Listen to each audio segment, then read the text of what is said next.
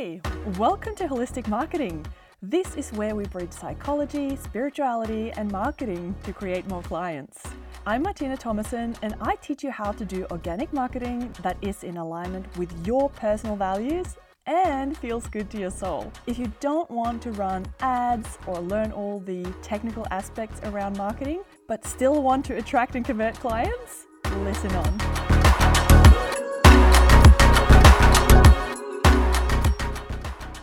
Hey friend, welcome back to the Holistic Marketing Podcast. I hope you've had a great week. I just want to start by letting you in on the details behind the scenes of this episode. So my partner and I were spending the weekend at our in-laws, or my in-laws, at their cabin, a beautiful cabin down at the waterfront in the southern part of Norway. And unfortunately, I forgot my recording equipment, or more specifically, my microphone. So I was just using my earplugs, and let's just say the sound was terrible. And, I wanted it to make an example of done is better than perfect, because perfectionism is something that I've been up against my whole life. So I wanted to sort of just let that all go and have less than perfect sound. And I wanted to proudly present to you this episode with no shame and hesitation, until I listened back to the recording and I'm like, yeah, it sounded like a robot or something that was talking. So I was like, well, better get this done a little bit more properly. And so fast forward, we've come back and now there's this whole thing going on, and I am currently sitting in the car recording this. So I just want to remind you that we get to do the things in spite of what they look like. We don't have to do things perfectly for the value to come out. The most important thing here is what I'm about to share with you today. So now you know what's going on behind the scenes. So let's jump into what this episode is actually about. How to stop self-sabotaging for good. I really want to talk to you about this because it's totally transformed the way that I see self-sabotage, and I'm hoping that it will do that for you as well. I'll show you why the concept of self-sabotage is actually a myth, and therefore how to never have to struggle with it again. So it sounds almost too good to be true, right? But it's actually pretty straightforward once we understand how our psyche works on this. So let's jump straight into it, shall we? So how does self-sabotage show up in practice? It might look like procrastination, analysis paralysis, all or nothing attitudes, people pleasing, lack of boundaries, not following through, general inaction, and so on. We've all experienced all of these, or at least most of them, and what this episode will help you do is to move through it much faster than you have been doing it before. So instead of being affected for weeks and months and having this as a sort of pattern for yourself, you can learn to move through it in minutes. A couple of weeks back, I shared an episode called Past Work, All of Your Energy Going in the Same Direction. So if you haven't listened to that yet, I highly recommend you listen to that first, because in that episode, I go through all of the fundamentals that I'm about to share with you today. So for you to fully understand what I'm talking about in this episode, I encourage you to stop, go back, although I know you probably hate the thought of going back. I feel you, but it's worth it. I'll be right here waiting for you, and we will get going on the self-sabotage topic once you're back. So I'm just assuming that you've now listened to that episode, and we're going into the self-sabotage topic. So one of the biggest obstacles to success, or anything in life really, is that we don't understand ourselves fully and how our brilliant minds work. Once we get it, our world literally transforms, because we know how to consciously and intentionally create what we want to experience. And a little side note here too, If this also sounds too good to be true, go back and listen to my episode, How to Manifest Anything. So add that to your playlist as well. In the self-development industry, people talk about how to silence the inner critic and overcome self-sabotage. And some call this part of us our inner mean girl or even limiting beliefs. And I also call it limiting beliefs sometimes.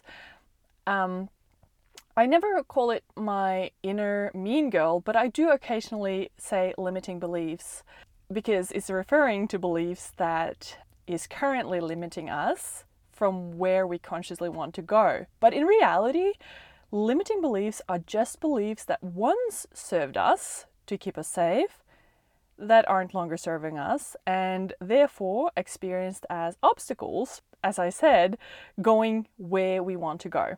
The way most people see self-sabotage, the inner critic or the mean girl, is that these aspects of ourselves are malevolent little devils that are trying to make our lives miserable, as if they feed on our misery.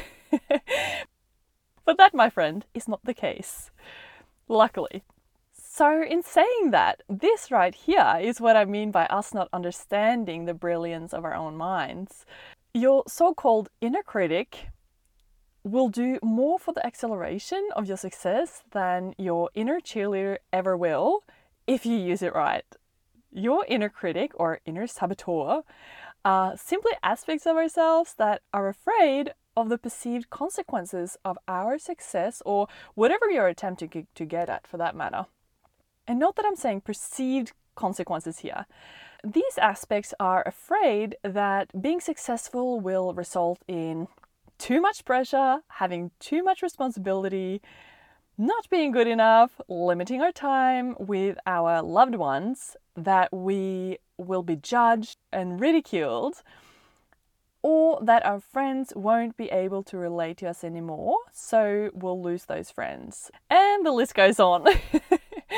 All of these are valid fears though. They are valid simply because they're there.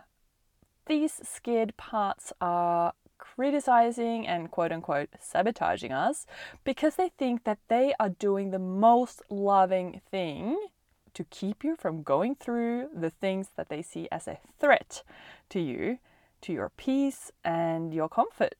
The mistake nearly every human on earth seems to make is that we suppress and shame these aspects of ourselves, and we've even given them names, inner critic, inner saboteur, and so on. Not very understanding and loving, is it? We tell these aspects of ourselves to shut up, and we continue to blaze in the direction of what they so resist. So what do you think is going to happen? These parts will resist our forward movement even harder, turning up the criticism and self-sabotage so that they might get their way, or at least get heard, and be considered, not just bulldozed. I mean, for our scared part to be utilizing the inner critic and, telling ourselves we can't do it and all the negative things is a brilliant strategy to stop us from doing things. Just look at your own experience. How many times have you procrastinated or not followed through on things that you were doubting yourself on? It's effective, and that's why these scared parts of ourselves use it. To really understand the concept and what's happening on a subconscious level, I'll give you a visual. I like to put things on the edge to really drive the point home and have you clearly see it. So, imagine being in a car that is driving way too fast on a road covered with ice. The road is also winding and there are cars passing by at a high speed in the opposite direction as well. You feel uncomfortable and you tell the driver to slow the hell down, but she just looks at you and says, "Shut up, stop criticizing me," and then drives even faster.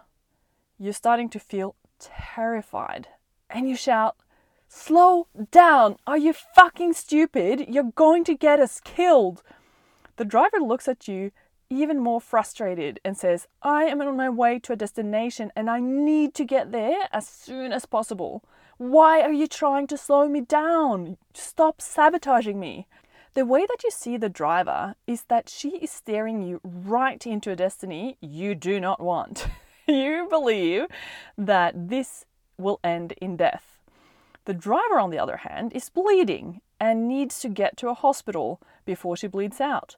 But the passenger doesn't know that the driver is bleeding. So the problem here is that the driver and the passenger doesn't communicate in a way that enables them both to find a solution that makes them both comfortable. And so they both pull in the opposite directions. Had they communicated with each other, understood why they did what they did, and then from there explored solutions that would make them both happy and comfortable, such as calling an ambulance or, even better, ambulance helicopter, they would have both put their energy into reaching the destination as soon as possible. And the passenger wouldn't yell, "Slow the hell down!" but rather looked at solutions to help the bleeding driver. They would both pull in the same direction and they would both be fine with getting to the destination fast. And they also wouldn't try to stop each other from doing what they're doing. The way your inner critic sees you is that you are the driver who is steering you right into a destiny that it does not want. And in other words, your inner critic, or your self-saboteur, if you will, literally thinks that they are keeping you safe and you aren't listening to them. Of course they're going to pull in the opposite direction of where you're going. This is why parts work is so invaluable in building a successful business. When we realize that every time we are quote unquote self-sabotaging, we know that there are parts of us that are scared or uncomfortable in moving towards the goal. So in practice, when we experience it, how do we approach it? So the first thing, as always, is awareness that it's happening.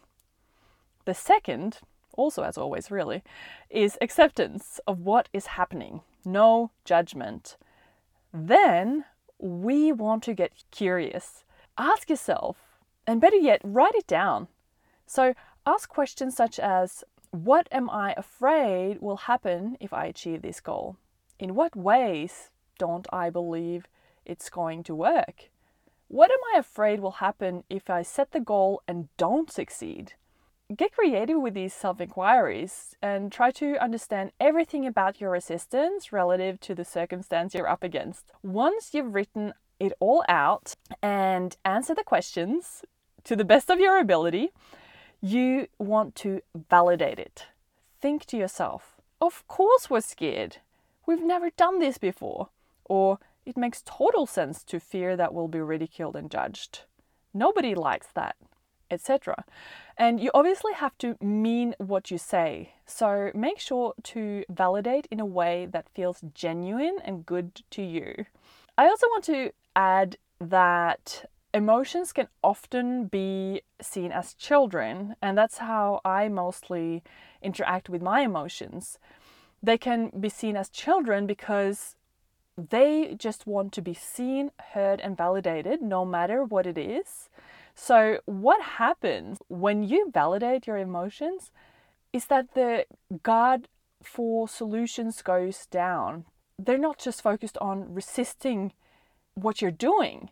So they feel seen and therefore more open to finding the solution. The scared parts of you now knows that we will include them in the decision-making process of finding the best way forward for all parties. I mean, it does sound a bit crazy that I'm talking about myself and you in plural. I know. Go back and listen to parts work if you haven't yet, because none of this makes sense if not. So yeah, I'll leave you to go back and listen to that if you think that this sounds a bit crazy and out there. But I can assure you it's a well-established concept within psychology, so go and listen to it. Now we want to move into what I call thought bridging. we want to build a bridge between the thoughts that are holding us back and the thoughts that are moving us forward. The way we do that is to ask questions of, quote unquote, how is it true that ... and create an antidote to what we're afraid of. So for example, how is it true that I know what I'm doing? Or how is it true that I have all the experience, knowledge, and skills that I need to get to where I want right now?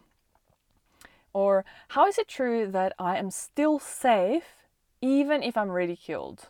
Or how is it true that it is more important to move forward with my goals than hide from being judged?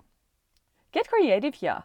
We want to show our scared parts evidence that it is safe to move in the direction of our goal.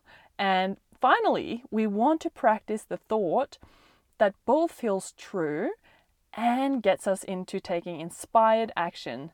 And it doesn't have to be large or grandiose. It can just be a thought that will inspire us to take the next little step. What feels like a good thought to practice might change over time, so come back to this and iterate as you go.